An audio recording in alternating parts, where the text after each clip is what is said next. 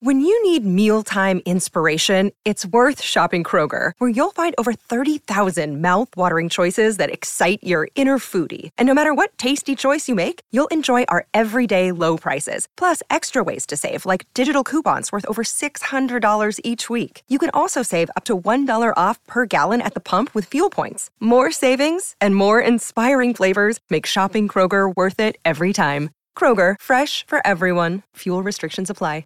Hey everybody, it's Tony Robbins. Hey guys, I'm Audrina Patridge. Hey, this is Adam Carolla. You're on the Hollywood Raw podcast. You're watching Hollywood Raw. You're listening to and watching Hollywood Raw. This is the Hollywood Raw podcast, hosted by entertainment veteran Dax Holt and street journalist Adam Glynn. The podcast humanizing Hollywood. From celebrities to media moguls, even paparazzi and bodyguards have come to break news, break their silence, or just have a great conversation on Hollywood Raw. If they're on Hollywood Raw, there's a reason. From Page 6 to TMZ, Daily Mail, and People Magazine, everyone is talking about the Hollywood Raw podcast with Dax Holt and Adam Glynn.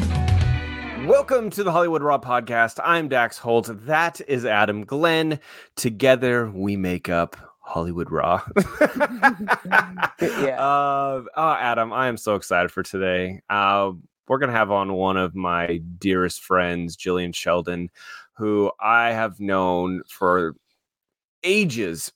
Basically, she was there at the beginning of TMZ with me. She was the publicist for TMZ back in the day. Then she became the managing editor, I believe was her title. Hopefully I'm not messing that up. But she was a huge part of the evolution of TMZ. And, you know, what got us talking about having her on with it was this Vice documentary that aired recently. I didn't love it. I was all over it. I will get into the reasons I didn't love it. Just felt a little duped by the whole thing, but it brought up some nostalgia because Gillian was also all over this Vice documentary. And so we were like, let's have her on. Let's literally go back into time. Let's go into a time capsule back to the early days of TMZ, talk about the evolution of it, how it became the biggest entertainment website on the planet. And, you know, because really we lived through this time period where there was a handful of us that were in a newsroom with TMZ before it was even TMZ, and how it evolved. And I don't know, Adam, I think you're gonna like some of these stories. Well, I like Gillian, so it's gonna be a fun conversation. I mean, this girl is the one who she started TMZ with Harvey, so I'm sure she's got some good stories. I want to hear her perspective from starting TMZ. I watched the Vice documentary. I was interested in it. Mm-hmm. There was some, I was interested in it. I thought it was pretty. I thought it was pretty accurate. But I also think they should have just. I don't think they praised TMZ enough for what they did for. There were parts that were accurate to an outsider. There were lots of things that were inaccurate to the people that were there when it began. And so I did have some frustration with the show. I think I had some frustration with what I was pitched versus what aired. And it was funny because there was a lot of like shaming TMZ for things that they did, but then I felt like they went and kind of did the same thing. And I've done a lot of fucking work with Vice, dude. A lot of work with Vice. I truly do enjoy them. I've done a lot of these like dark side of 2000 or dark side of comedy episodes where we talk about these comedians like Roseanne Barr, Dustin Diamond. So I've done a shit ton of work with them, and I just kind of felt like they did me a little dirty on this one because whatever, we'll get into it. I'll wait until Gillian's here so I can kind of give my grievances of why I didn't love it so much. But anyway, we'll get into that. Should we get to a review?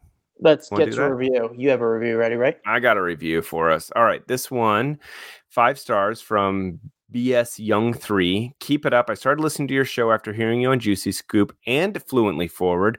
I love your personalities and perspective on Hollywood.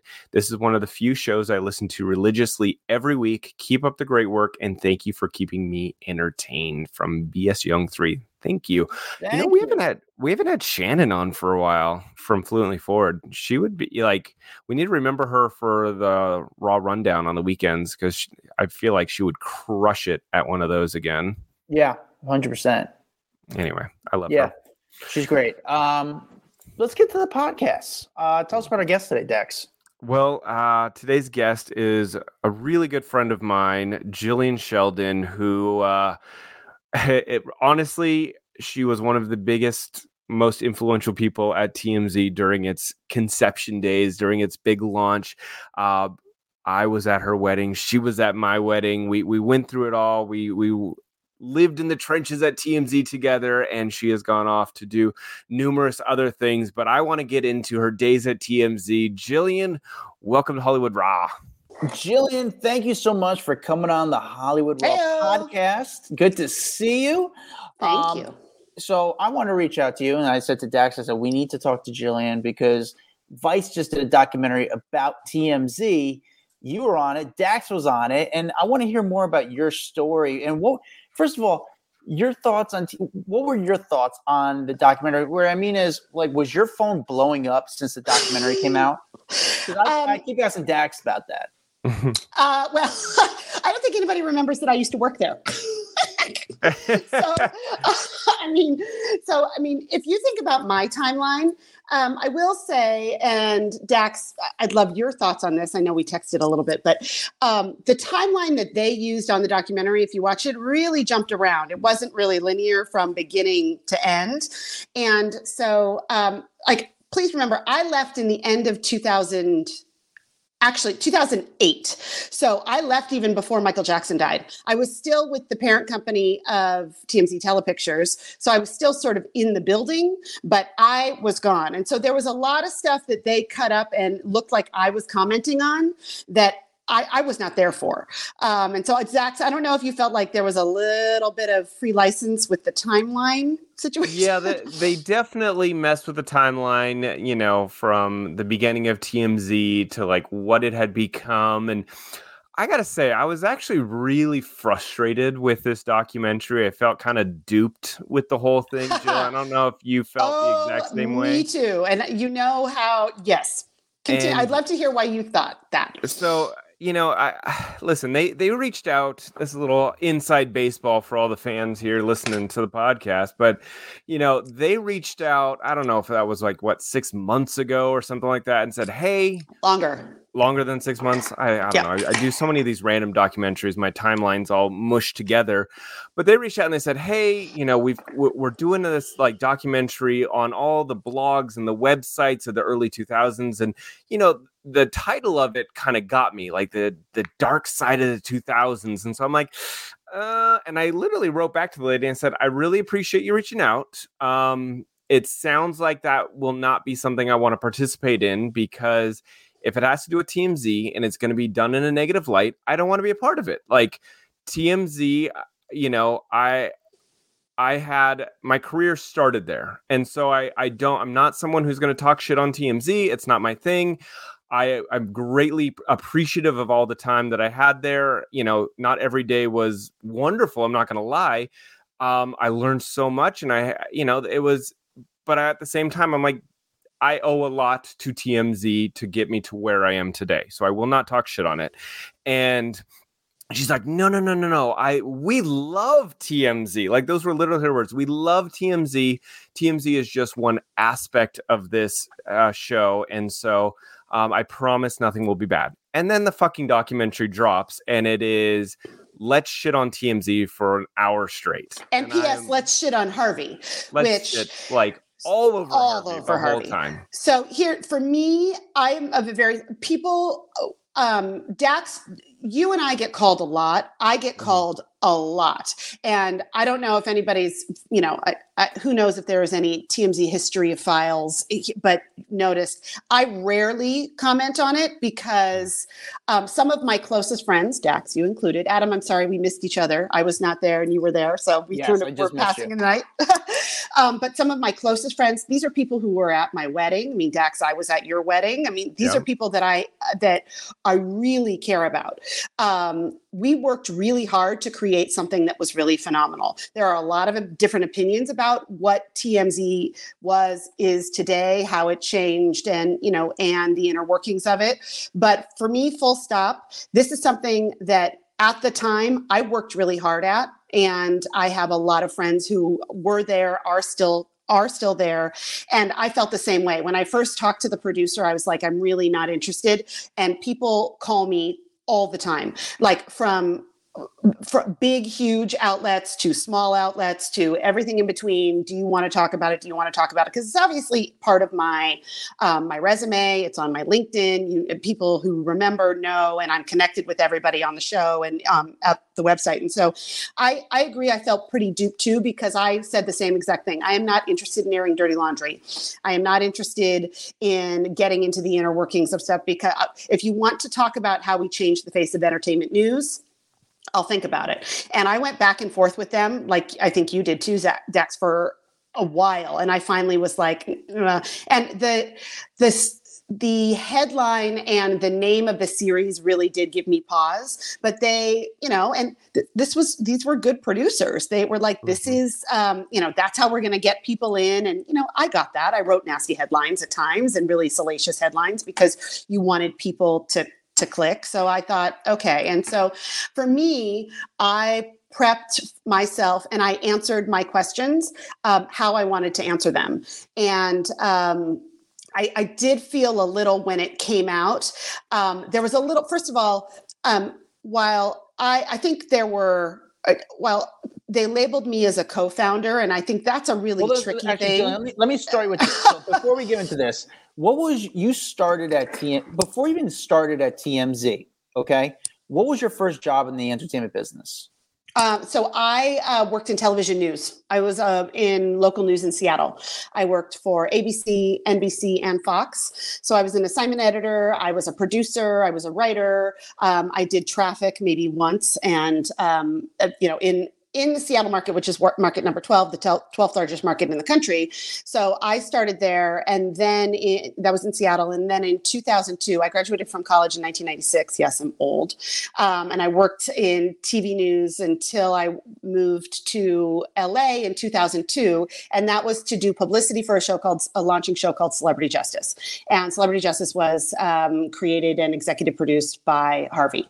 It was born out of Extra. So I started with Harvey in 2002. So Dax, you worked at that show as well, correct? No, I was never part of Celebrity Justice. Celebrity Justice had been canceled or went off the air. I don't really know the whole history. With canceled after 3 years. And then I came in right, I guess, after that point, when you guys had started to come up with the concept of this breaking entertainment news site. Didn't have a name, didn't have any of that for it, but it was like... Well, hold on. It wasn't breaking entertainment news. Remember, when we started, we were canceled. Celebrity Justice was canceled in May-ish of 2005. And then AOL had merged with Warner Brothers, Telepictures, the syndicated production arm of Warner Brothers. They, Jim Paratori, who is now no longer with us, but was the president of Telepictures, they wanted to create a video site. Digital video was starting on the web, and they wanted to create a video site out of Extra's video library. Extra at that time had been on the air for almost 20 years, I think, a long time. And so they had, if you can imagine, hundreds of hours of video footage of red carpets, of the very first interview with Angelina Jolie when she was 12 years old with Jon Voight, her dad.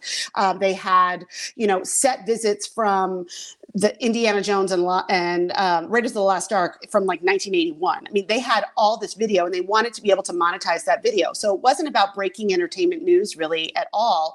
It was more about maximizing that video library, and also using that vehicle for some breaking entertainment news. Because with Celebrity Justice, if you know about syndicated television, you feed the show at 1:00. It's not like a live newscast that you're watching. You have to feed your show so it can make it on the air. So by feeding it, you have to record everything. Everything is recorded and then you feed it. So if something happens at 4:00 or 8:00 or somebody files for divorce at 5:00 when in the courts, your show, while everybody, you've totally missed it. And so where we were able to create some movement with Celebrity Justice was that we could have Harvey, somebody got into a car accident, somebody filed for divorce. I could have Harvey as the publicist on CNN, on an MSNBC, on a Fox immediately. And what we started to see was that more people knew about Celebrity Justice from seeing Harvey on television interviews and in print interviews and in newspapers that were crediting as reported by Celebrity Justice versus seeing the show, because the show was on literally in the middle of the night in between two infomercials. It's kind of like the James Corden effect. You know all about the show, but never watch the actual show. Correct. And that was where we really started to gain momentum. And at that point, too, we started posting court documents on the website, because I don't know if you remember the website, The Smoking Gun, but The Smoking Gun used to, and that was the first time. Around? I think it is. Yeah. But I mean, now it's like, it was, Smoking Gun. Right. But The Smoking Gun would post public record court documents. Nobody else did. And at that time, the websites for these shows were like, this is where you can watch it. And here is the bio of the anchor and maybe some photos of the reporters. And so we started to use the website like that for Celebrity Justice. And so then it transitioned into, okay, we have this, let's create this website that mostly uses old video. And they wanted to do like 3-4 minute long old videos. And Harvey, being a breaking news guy, was like, that doesn't necessarily work. And so it really evolved over that summer, the summer of 2005, of what will this be? And there were a lot of different cooks in the kitchen, AOL, Telepictures, Harvey, our team. I remember the first day I met Dax, who unfortunately was on crutches. And those crutches got me a job, dude. They absolutely did. And you were an intern for us for a minute, weren't you? I know. I was an intern for Extra. You came upstairs and then you came, because we were upstairs from Extra. And so we would get everybody who was an intern. And then it was like, okay, you can come upstairs and work on this project because nobody knows what it is. But yeah, Dax was first on. I remember when he showed up on crutches. Yeah, I crutched upstairs, put out my hand, and next thing you know, I was doing red carpets for them. And then a couple months later is when everything really broke with the Paris Hilton car crash video. November. And then next thing you know, it was like we were off and running. Adam, what was your first memory of TMZ even before you worked there? I knew nothing about it. I'm going to be honest with you. It's mine because I came in right after Gillian. So I heard a little bits and pieces of it. But at the time, I was more into Perez Hilton because I was reading the blog more. And what happened was a buddy of mine said, hey, I met a guy who works for TMZ. And he works at TMZ in New York. I didn't believe. I was like, dude, this guy's lying to you. There's no way this guy works for TMZ in New York. And he was like, no, this guy actually works for TMZ in New York. I'm like, it's an LA show. I didn't know they had. And then he was telling me that the guy was a paparazzi and the kid was a young kid. He was younger than me. And I was young at the time. There's like a 23-year-old kid as a paparazzi in New York. I'm like, are you kidding me? I didn't think it existed in New York. And then I met the kid and he was he was pretty legitimate. And then I found out he was real. And I knew nothing. I knew nothing about it, to be honest with you. So I didn't watch the show. I didn't know anything about it.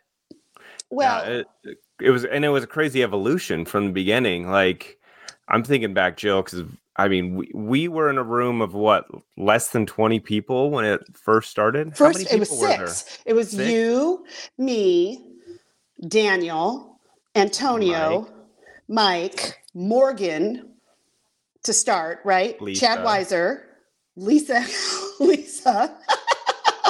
Ben Presnell at the courts. Yeah.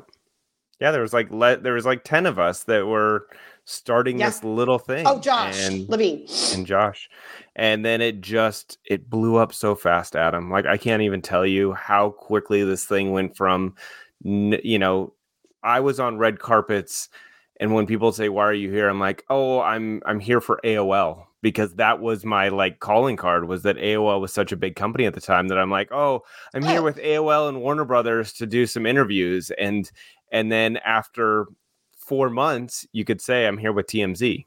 Because but remember, we didn't do a lot of red carpets, though. No, so but I did at the beginning. I did red carpets. I did weird interviews, midnight elevator interviews. Remember like midnight elevator? Oh my God, we had the craziest shit. So initially Dax was on the red carpet, and then all of a sudden it was almost like one day it was like, we're not doing red carpets anymore. This is not who we are. And remember how we were always saying, "Is this us? Is this a story? Is us? It's not us to do this." And so we were finding our voice, Adam, for like a hot minute there of realizing that all the other entertainment shows, all they were doing was the same shit. You would flip through Access, Entertainment, whatever else is on, and it was literally the same thing regurgitated in a different format with a different host. And that is, I think, really why TMZ exploded onto the scene so much, because you would flip through those ones, they would all look the same. You'd get to TMZ, and all of a sudden it's a girl in a bikini, or someone getting arrested, or a car crash, or something else that was flashy, exciting, and different, and it wasn't sugar coated. And I think that's really what people were like, oh shit, like this thing is crazy. So let me ask you both this. How long did it take for TMZ to find its voice, to say this is our kind of, not even demographic, but our kind of style of doing stories, and this is kind of the story, the style of how we do stories and what we're going to choose as stories, and B, also how long did it take to mold TMZ into a television show? That was a year. Well, so no, television shows launched in fall of 2007. And I think the intention was always, Dax, the television show versus the website was a very interesting dynamic in the newsroom too, because there were OG people who were there with the website were not really jazzed at first about the TV show. I'm not really speaking out of school, am I, Dax? I don't think so. No, because we worked... Some people liked it, some people did not. Yes. And it was hard because if you think about, again, this was a syndicated show. So we would post in real time with breaking news. The show had to find its own voice because, again, it dealt with the same things that we dealt with at Celebrity Justice. The show would have to feed. You could update the feed, but breaking news happened all the time. So the show and the website really shared a common brand. But if you watch, the show went into much more, in-depth or, funny, and really focused on the newsroom bullpen of it all. Mm-hmm. The website was the meat and potatoes breaking news because it had to be. You couldn't. We would have been live. You couldn't have as much personality on the website because people just want the news and the information. Right. That was the newsy side. Yeah, and then TMZ Live was born out of that because of just the nature of the expectations of us on the brand. So I would say it took about a year to really solidify that voice. And there were a lot of battles back and forth. There was a lot of, and that's building a basic building of a brand. Here's Adam. When TMZ, the TV show, started, we had actual hosts for the show. Oh, right. So who were the actual hosts? I never knew that. So Katie Darrell was one. Yep. Ben Mankiewicz, who is like literally like the movie reviewer now. He's like Siskel and Ebert. And is the grandson of the guy who wrote Citizen Kane? Yeah. Yeah. I forget who the other people were. Oh, Teresa Strasser. Teresa Strasser. Yeah. One more, and I can't remember. But they were literally the four hosts. There was a makeup room. There was it was like a TV show, and they were pitching between each other, and all the feedback was nope. That lasted for like a week, and people were like, "Oh, we don't care." Yeah. And the one thing that I thought that the Vice documentary did get right is your depiction, Dax, of how the bullpen meeting came. That's what we did. If you didn't show up with a story, we would used to share a story. Remember, if we had some stories and people were like, I don't have anything, we would share because we were like, oh my God, we have to have a story. That legit is how that worked.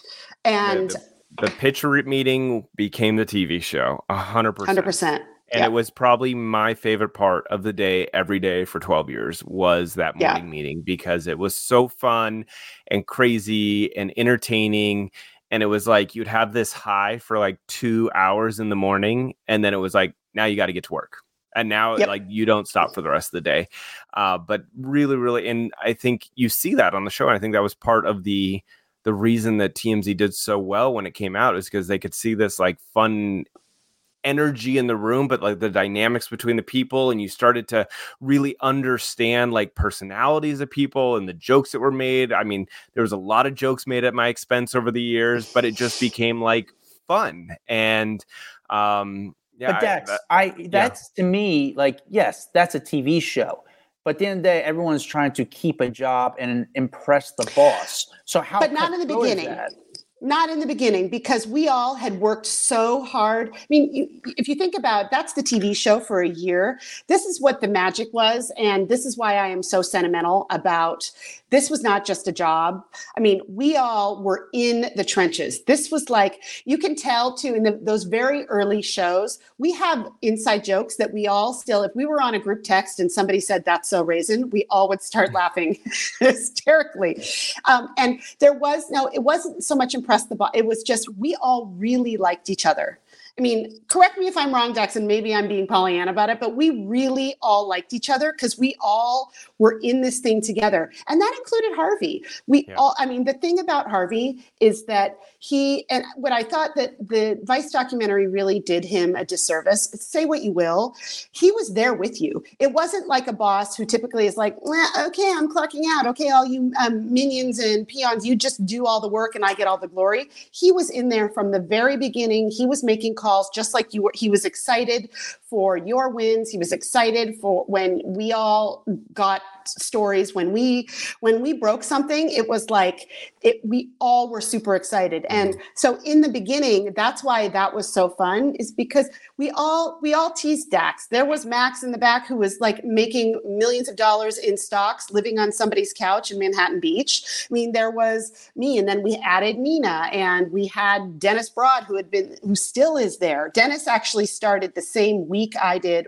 2 weeks before at Celebrity Justice. He's worked for Harvey for 21 years. That's a long time. He gets a gold watch. But we all liked each other, and we all joked. It's 100% true, Adam.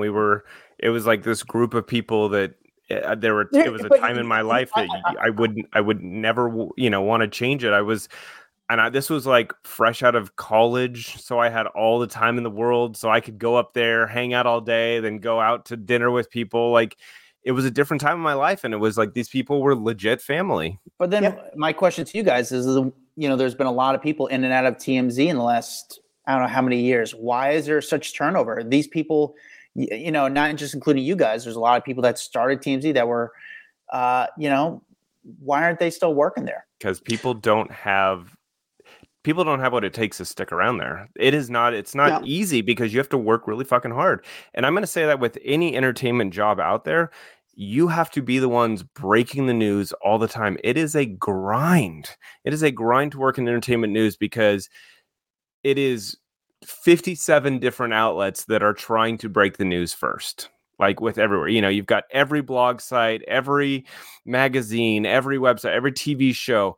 All of them are trying to break the news first. So you're constantly fighting against everyone out there. And it's like you almost can't sleep, because you've got to be on your game all the time. And that's not an easy thing to do.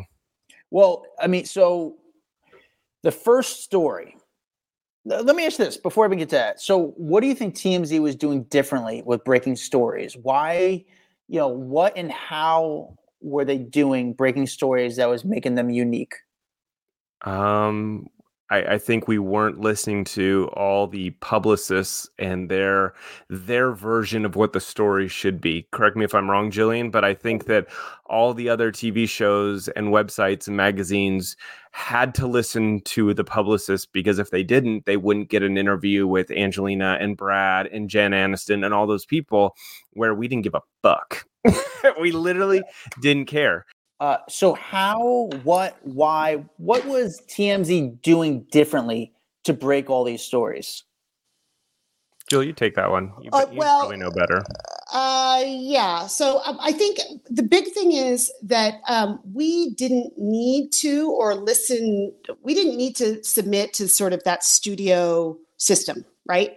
So the studio system that really maintained, okay, so you want the next interview with insert A-list celebrity here, then you need to play by our rules. And if something negative happens, then you're totally cut off from any sort of interview at all. And we didn't care about that. We didn't care about being at a junket. If you see those interviews that, the junket interviews, they just do 20 interviews in a day with every single press outlet. Publicist comes in and says, you can talk about this, this, and this, which is the movie.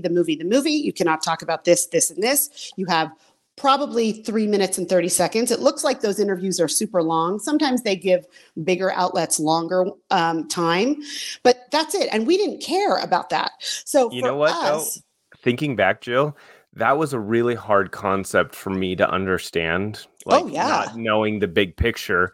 And I remember because I had started out doing these red carpet interviews and talking to celebrities and all this kind of stuff, I was like, wait, now we suddenly don't care about talking to celebrities? I'm like, I don't understand. Like, what are they doing? Why are they doing this? And then over the next few months, I started to actually get it, that I'm like, they control everything. Publicists and these managers, these people controlled the entertainment industry because whatever they said, everyone had to bend over backwards and deal with it rather than reporting the actual factual information that was going on out there in Hollywood. And that's what TMZ did. They came in, and by they, I mean us, came in and broke down the door and said, no, we're not going to just do your fluff piece to promote your movie and not talk about the fact that your client was arrested last night for a DUI on the side of the road just because we want to have an interview with him. That would happen all the time. And so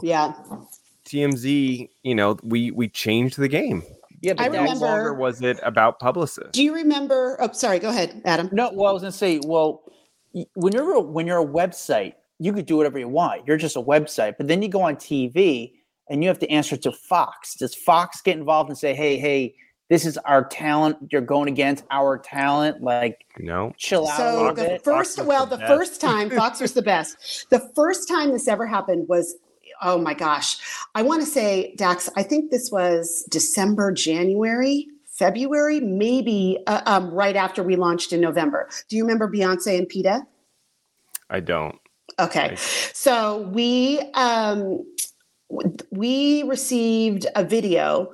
Beyonce had done an auction. You could win a dinner with her. And somebody won the dinner. I think it was bidding. It was auctioned for charity. And this was a little...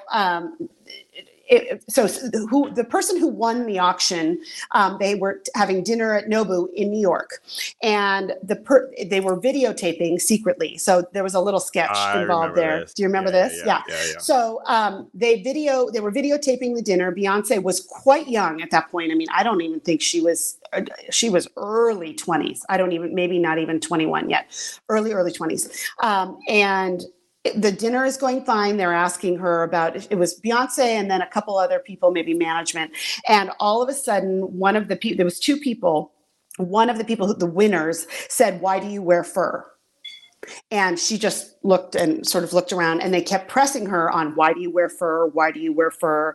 And then the video sort of stops. We got this video, and it was PETA activists who had won the auction, and we were running it. And at that time, AOL Music was a huge thing, and we were a part of AOL. And I remember getting called into Harvey's office because Harvey had gotten a call from some big mucky muck who had gotten a call from not only Beyonce's label, but I think actually Matthew, her dad, who was managing at the time, who was like, they were going to do a big thing with Beyonce and Destiny's Child.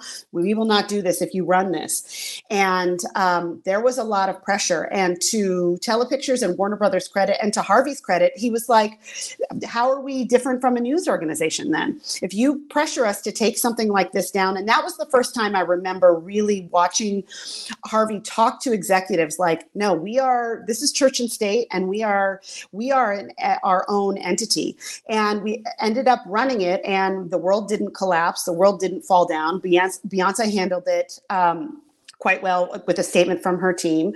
It was, it was a little bit of a surreptitiously recorded video, but I remember thinking, okay, so now we're really a news organization. This isn't going to be something that is, just we're a news organization in name only. We were not going to be swayed by going back to the studio system. And that was a real test. That was sort of the first test of it, because she was a huge star. She had done nothing wrong. So it wasn't like she'd been arrested or hurt anybody.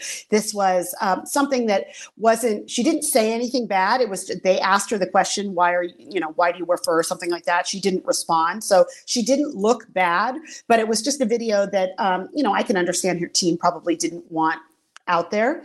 And what I think I learned through a lot of that was, you can piss off publicists, but if you are a big enough outlet, they will always come back. 100%. It doesn't matter. And Adam, I don't know if you feel like that. Like something goes wrong, but like they come back because they want the press or they need it for their next client or whatever the case is. That, even if you publish something that they don't love, you're the next big story. They're back in the fold with you. And I always thought, you piss someone off, they'll never come back. That's not true. Not in Hollywood. Well, and that also was how we handled, Harvey used to say because a lot of times I was the one who would have to call the publicist and say, okay, we have XYZ. Do you have a statement? Do you have a comment? And Harvey it was really help us to help you tell the best, worst story. Because a lot of this was public record. This was, in those now, there was video, there were photos, there was some sort of document, a police report, a court document. Before, a lot of that stuff could be buried and there was no video. So a publicist could completely deny, and it was your word against theirs. Now, with the advent of camera phones, with, public documents being, we went to court to get public documents. There was no way you could deny it. So we found if we worked with people and we were always fair. And that's one thing that I, going back to the Vice documentary, when I said things were reported, we were always fair. We always called for comment. That was 100% true. We always did. And that was something that was just sort of knee jerk. And it could have been easier not to and just publish, but we didn't. And I think. And you're just a blog. Then you're just a blog. Adam, what did you think of the Vice episode? You watching, obviously you being an insider, but an outsider at the same time because you weren't there at the beginning. I'm just curious what your thoughts were on the Vice episode. I thought this should have been a little bit more outspoken, vocal, I guess you could say, of how TMZ changed the game. Because it did. Everyone was just like, man, who is this site? And it still happens today where TMZ does a story and everyone else jumps up. Now they all jump on the story. If TMZ does a story, everyone else picks up the story now. That was one thought. The other thought was it was pretty accurate. I don't know. I thought it was very accurate to what it was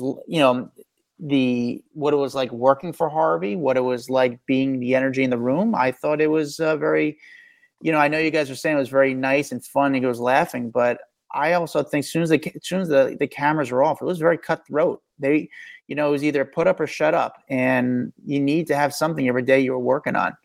But not at the beginning. And you're also held accountable as well. 100%. And there, all of that is totally true. But I think at the beginning, when you had asked earlier, how come there's all this turnover and what people can't, and Dax, you said, people can't really hack it. I think if you look at Facebook, Mark Zuckerberg started that with 3 other friends in his dorm room, and then it grew and grew. And sometimes things have a life of their own, and they become beyond what it is in the very beginning. Our group we all cared about each other. We were all invested in Harvey's vacations. We were invested in people personally, who was getting married, who was dating somebody new. We all were so close because we worked all the time. Again, in the beginning too, there was no schedule like here so-and-so works overnight. We all worked 24/7. We had our phones on all the time. We didn't have kids. We didn't have kids. I was not married. It was really when we were young, and I think that why people now can't, I think it's just a different, not a startup anymore. We didn't know what we were building. We were just going to work every day. And we really liked the work that we were doing, and we liked the people we were doing it with. Now it is a more corporate entity. There are more mouths to feed. There are more expectations. In the beginning, it was the Wild West. No one thought that we were going to do anything. I remember, and in the Vice documentary, I say this, I was going to do it for 6 months and move to New York. I mean, I didn't know what it was, and I needed a job. So I'm like, okay, I'll try this. And then it became the lifeblood for all of us. And I think that in a startup environment, that's what happens. And now I think for some, and there's not a lot of people that I know who work there now. But I think it's a job for some. For us, it was Dax, I don't know what it was way more than a job. My life. Yeah, me too. It was so much for me. And that's why it was leaving was hard. Yeah, I hear you. Adam, what else would you ask us as in regards to just like going back in time that you've maybe never asked me personally about just the startup days? I would say, obviously you're starting up TMZ. Now, Michael Jackson's story was the biggest story. But, we talked about the smaller stories are sort of building up to kind of like, hey, what is bubbling here? What is going on? Mm-hmm. How do you think, I think based on what other news sites were talking about TMZ, they considered it sleazy. Did you guys consider what you were doing sleazy? I didn't. And it wasn't and now I'll just talk for when I was there. It wasn't in the beginning. Mel Gibson was a really important story, not only because of what he said to a cop, but because the police actively suppressed that information. If any of the three of us had been arrested driving down PCH and said what he said to a cop and tried to kick out the back of a cop car and called the police captain at Lost Hills Sheriff Department Sugar Tits, and we would have been locked up, thrown away the key. But when we called to find out what happened, we were told he was arrested without incident. That to me is important because what it showcased was the blatant hypocrisy of how LA worked. And I say that in the documentary. There were rules for everybody else who lives here, and then rules for really famous, powerful people. Like rules for Harvey Weinstein, it's still happening to this day. There was a rule for Harvey Weinstein. People knew that was happening for years and did nothing because he was so powerful. He was a hit maker. He made millions and millions of dollars for studios. I mean, the same exact thing. So sleazy, I when people ask me that, and I take issue with that from what we did from my time that I was there. We were reporting on things that A, people cared about, that B, showed truth to power, which is what journalism is. And, who's to say that if you have an interest in Britney and Kevin Federline getting divorced, that's sleazy. You have an interest in that. They're a celebrity. How we reported it was, again, journalism. There were stories that we reported that were important that, you can't have changed the face of entertainment journalism while also being sleazy. Now, certain things take on a life of their own, and there's always an evolution. But in the beginning, we were hardworking and we were covering news that people wanted to read about.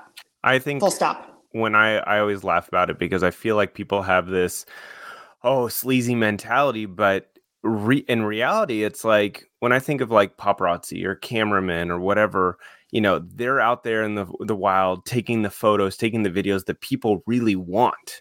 They just don't want to see how it's made. But at the end of the day, they want to pick up the magazine. They want to look at the pretty photos. They want to see people on the beach in their bikinis. But the second you break that allure for them and you show the person with the camera, they're like, oh, this is just filthy. No, it's not. You wanted to see the photo, and these are the people getting the photo for you. And I feel like that's what TMZ did.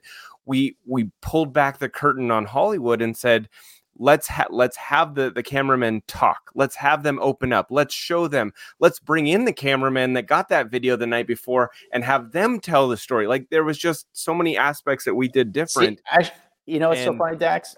What you're saying about that, and I speak for the camera guys. We thought we were, the way we were treated at TMZ, we were treated like the misfits. And, we did think we were like the backbone of TMZ, but we thought, we were very not respected by the people inside the newsroom. I would say, I'm going to tell you from my aspect, I never got to see any of you guys. Like none of us did. I had nothing ever against any of the cameramen. I would say that I got there at 5:30 in the morning. You guys had already come in, dropped your tapes off, left, and I was gone by 3, 4, and people were coming in at 5, 6 to start their days. I never crossed paths with any of the cameramen, and I never had anything against anyone. I think it was probably not you specifically, by the way, but I'm just saying in general. Yeah. Well, but think about the financial commodity of it, right? Everybody, to your point, Dax, everybody wants to see, like, okay, so-and-so celebrity wants butts and seats. You want to buy a ticket for your next movie. But then, there was at that time, and now you can get into the inner workings, which I know you have on previous podcasts about the financial nature and the commoditization of being a paparazzo. And like a photo now doesn't have nearly as much financial value as it used to. Mm-hmm. But you guys were, and Adam, Dax is absolutely right. The backbone of getting those photos and the videos were guys out at night. And I think that there's a lot of indignancy when it comes to consumers who are like, oh, well, gosh, that just is, it's invasion of privacy. Well, you read People magazine. If it's put in a nice, pretty package, is that not an invasion of privacy? I mean, it's all cyclical. If people didn't read it, advertising wouldn't be paid for around it. And then it wouldn't be a thing. It wouldn't be a thing. It is an absolute cycle. Advertising, it's just like I worked in local news where I worked for a station that really tried to do let's lead with community information and lead with, city council people meetings. Want car chases. They want death and destruction. Car chases. They want death and destruction. They won't watch news otherwise. And when news is generating income and profit. That's why publishers nowadays, every single magazine is going bankrupt. Every single TV show is going bankrupt. Nobody watches local news anymore. So how do you it's a financial model. And for you guys, I mean, I think there was never an us versus them, at least when I was there. And it's, that makes me feel bad when I hear you say that, Adam, because I felt such camaraderie and so close with everybody who worked there at the time that and we had some crazy folks who worked for us at various different times, but I always look at them fondly. And you guys were out doing the work. In the middle of the night. I mean, some of us were in the middle of the night in the newsroom, but I think that it's one of those jobs, and I say this. It's one of those jobs where people always say, "Oh, you should have asked this. You should have asked that. Oh, why didn't you do this?" And I'm like, "You guys tried." And not saying you guys. Again, I'm not saying. No. I know. You guys, I know. No. I know. Because we would get a lot of shit, and a lot of flack where you bust your ass and you go all out of your way to get a shot. Or sometimes, Dax, as you know, you don't know who's going to open the door. You don't know if it's going to be Lenny Kravitz or if it's going to be Lenny Dykstra. You don't know who it's going to be. So you're always on edge. You're not really always prepared, but you don't have that split second. You only have a split second to think of the first thing that comes to your mind. Well, it's Monday morning quarterbacking. You can't it's easy for us to all say, why didn't he ask that question? You're absolutely right, Adam. So we were always getting constant blow by people in the office, from producers to some of the heads would give us a lot of shit, and they made us feel like we're backs against the wall. So that makes me go into this. Was Harvey Levin a very feared person by you guys? By people inside or outside? I would say by outside and inside. Well, I think it's two different. I think there's two very different things there, but I think he became such a big, powerful person in the entertainment industry. I think people were absolutely scared of TMZ and getting caught up into the headlines and being the next person that is in the crosshairs of a big controversy, especially this day and age when one controversy can kill off a decade of hard work. It's like you see these people who make a mistake and next thing you know, they're fired from their job. All their advertisers have dropped them. So yeah, I think people were absolutely afraid of Harvey. I don't know if afraid of him though, but if you think about it, because he was the only personal physical embodiment of the brand, right? Because if you read TMZ, everything is written by TMZ staff. That was intentional. So we all were sort of nameless, faceless behind the scenes. Harvey, particularly when the show started, and because he was the person that we would put on camera to talk about our stories, everybody saw him as the most powerful person. But I think you conflate the two sometimes because they were afraid of, like Dax said, of being on the site. Harvey got a lot of the brunt of that because he was the person who was very visible. He was the face. But it was, in the beginning anyway, a very collective effort. This wasn't just Harvey and a whole bunch of other people. There was a lot of work that went with everybody. He just happened to be the face. Mm-hmm. And internally, I will say, I have never had a boss who has worked me harder, but I also learned unbelievable amounts about being resilient and learning not to take no for an answer. And if one door closed, and being resourceful, which, you don't just go, well, I couldn't find the answer. And Adam and I have said that 100 times. We work harder than anyone else out there. And it's been ingrained into our blood because of working for Harvey Levin. And you, 100%. Like you said, you don't take no for an answer. You don't give up. You push beyond anyone else. And you look around and you go like, are these people sleeping? Why am I still grinding? And they gave up. Or somebody says, I called, but I haven't gotten a response yet. Yeah. Well, then did you call back? Did you email? Did you call 7 other people? Did you show up at their door? Okay. So then you can come back and say, I'm waiting for a response. Like, waiting for a response was like, that was the kiss of death. You could never do that. And I find that now in my job now, in people who work for me, I'm like, no. We don't just go, well, I don't know who to call. Oh, no. That's not how this works. Now everybody can be found somehow. Let's go on LinkedIn. Let's find these phone numbers. And so for that, I'm forever grateful. And I think that it's hard when you are in an environment like that, where there is pressure to perform. And some people take that,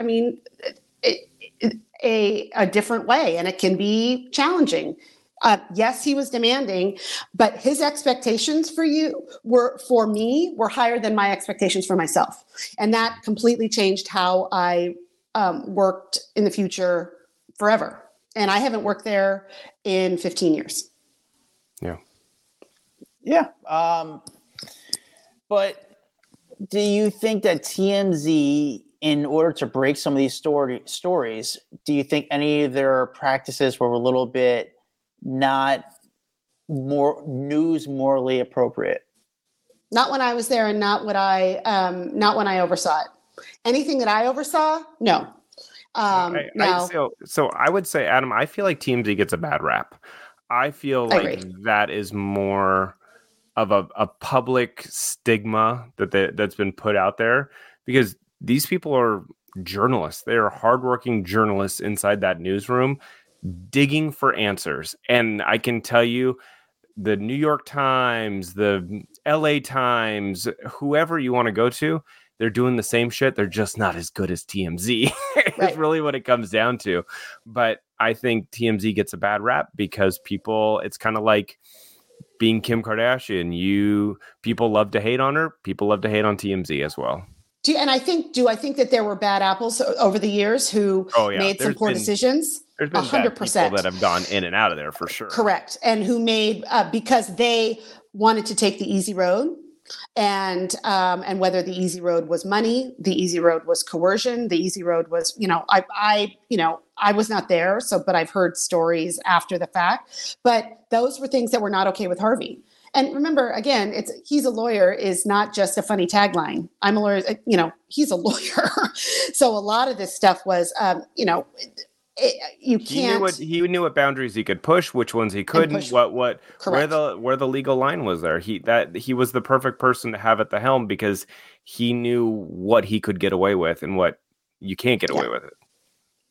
Yeah. And I think I remember I was looking through I was thinking about this the other day after the Vice documentary aired. And I remember we drew up a code of conduct for our camera operators. And one thing that we talked about from the very beginning was that at that time, it was all financial incentive. If you got the shot, you got, paid big bucks with these other photo agencies. With us, they were paid on salary. So when I was there, whether you got the shot or not, you were paid the same. So there was no financial incentive to race and blow through red lights and jump over fences and things like that. And in fact, because we were a massive, an entity that was supported by a massive company, it was like, you may not break the law. You may not trespass. You may not, accept money or accept, like, we had a whole code of conduct that our camera operators signed in the very beginning. So that was something that was, and I can't speak to what happened afterwards. And,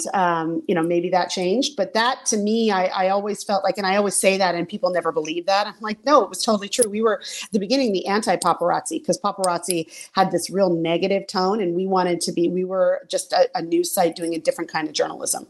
That changed over the years, but in the beginning, that was something that was really important to all of us. So I have a question for both of you guys. Adam, you first. What do you think of TMZ now? Today's TMZ? Not as good. It's not Jill? good. I don't know who anybody is. I remember we covered big, huge stars, and I look at the stories now and I'm like, I don't know who they are. I don't think the writing is as good. Mm-hmm. I also, when they break stories, and that's always been, that's the calling card. But I think breaking stories, big stories, where we would do that. And when I say all the time, Dax, it was big stories all the time, not, Michael Jackson, Britney level stories all the time. I think now people have caught on, and there's so much competition and now with social media, it's harder to people. I mean, it was lightning in a bottle. I don't think that you could recreate it now. I also think that it's just more, it's different. Yeah. And I don't necessarily read it again, because I don't know who anybody is. I'm not, the celebrities that they cover aren't the ones that I am interested in. But then again, I'm an old lady. So I still find myself every day. I still go. You're on it every day? Times a day. I still look at it. And I think maybe because it's just ingrained in me. I don't know. I think that I will still check in on it more than I check in on other websites. And I don't know if that's just because of what I've done for so long. But I find myself every day still check it out. I don't, but it's personally triggering for me because it's emotional. I read all of the celebrity content like it's my job. But I had to step away, and it's still, I mean, even like the Vice thing, you guys can tell at the end, it's really hard. And it goes back to, I was very close. This is my family. This was something I worked insanely hard on and I was insanely proud of. And I mean, I'm sure there's a lot of your listeners, or like I said, people don't even know I was there. And I felt like I had an impact. I mean, I will ask you, Dax. I mean, you were there with me. You were a huge part of, the early TMZ days, getting it up and running, being a part of the newsroom, running the newsroom, all of it. To me, it felt like a long time. So for you to say people know who I am, it makes me kind of laugh, because I feel like you were there for such a long time during my tenure at TMZ. I remember I went to your going away party, and I walked in and saw, some people who were still there, and there were so many other people who were like, "Can I help you? Who are you?" But I did that like 2 years after I left. I went to Van's going away party, and how did that feel? Though there were people there that obviously were a lot of people that still knew me, but then there were people that were new to the show that I don't know if they had become big on the show. I hadn't watched the show in a little bit, and they looked at me like, who are you? And I'm like, are you kidding me? I'm like, I ran so you could walk. What are you talking about? But it feels like it's a very, like, and Adam, I'm sure you too, like you see all of a sudden there's this turnover, and it's a little like, okay, have a little respect for the people who were there from the very beginning. And, and it's, I don't know, sometimes it's hard and it's a little melancholy. And of course, my husband always says, like, get the fuck over it. It was a long time ago, but it really was like being in a war with people that you really cared about and doing something that you really cared about and loved and were really proud of? Yeah, absolutely. Well, this was fun. I mean, I think people like to hear like the genesis of TMZ and hear how it started up, or, you know, not even just TMZ, but I feel like anything that has become so successful, to hear like what it was like back in the day before it became this, you know, this name brand that every household in, you know, the country, the world, whatever you want to say, knows. And, you know, it really was from a time when I had to explain what the hell TMZ was to a time where I didn't have to tell anyone what TMZ was. Everyone knew what TMZ was. And that was pretty cool to be a part of that journey and that startup and be there and look back and have these friendships for life with people like Gillian or Nina or, you know, just anyone out there that we did this together. So this was fun, Jill. Thanks for coming on. Thank you, Gillian. Yeah, of course. I'd love to hear more about, you know, I'd love to, if you ever want to have me back again, which hopefully I was boring. I'd love to hear what your, like some questions that your readers have, because people always ask me, and then they ask me the crazy stories and, you know, that some of those I'll never share, but I'd love to know what they think. I mean, you know, for you guys, what, clearly it brought you two together, right? Mm-hmm. Which I think is, that's the magic of what we did. Yep. I'll ask you both. Adam, you first. What's the number one question you get asked about your time there? I mean, really, it's not even about my time at TMZ. It's just about my job, particularly, and you know, my specific role. And they'll either ask, "Are the Kardashians cool?" and B, "Who's the biggest asshole?" Really? Because, you know, who's the biggest asshole? Not who works at TMZ. Oh, no. It was more like which celebrities are assholes. They don't ever ask me about TMZ. It's always about the job specifically. When I was working at TMZ and on TV daily, the number one question is, what's in Harvey's sippy cup? Mm-hmm. That was the number one. And then after I left, my number one question is, why did you leave? That's, yeah. Do you remember who bought him that first sippy cup? No.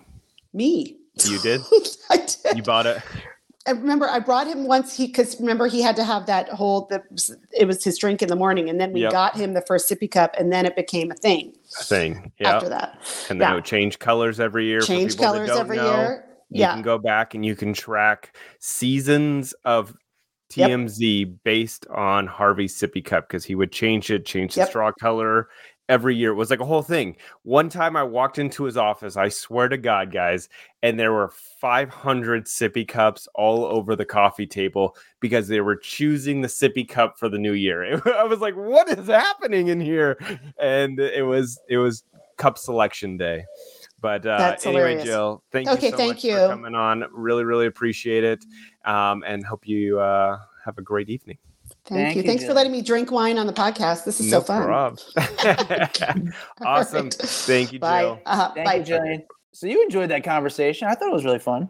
It was fun. You know, again, my early days of TMZ, I look back so fondly, dude. Like, Gillian hit it on the head with how much of a family all these people have been and still are to me. I'm telling you, like, there's on Facebook, there's like these two photos that I swear to God pop up every year.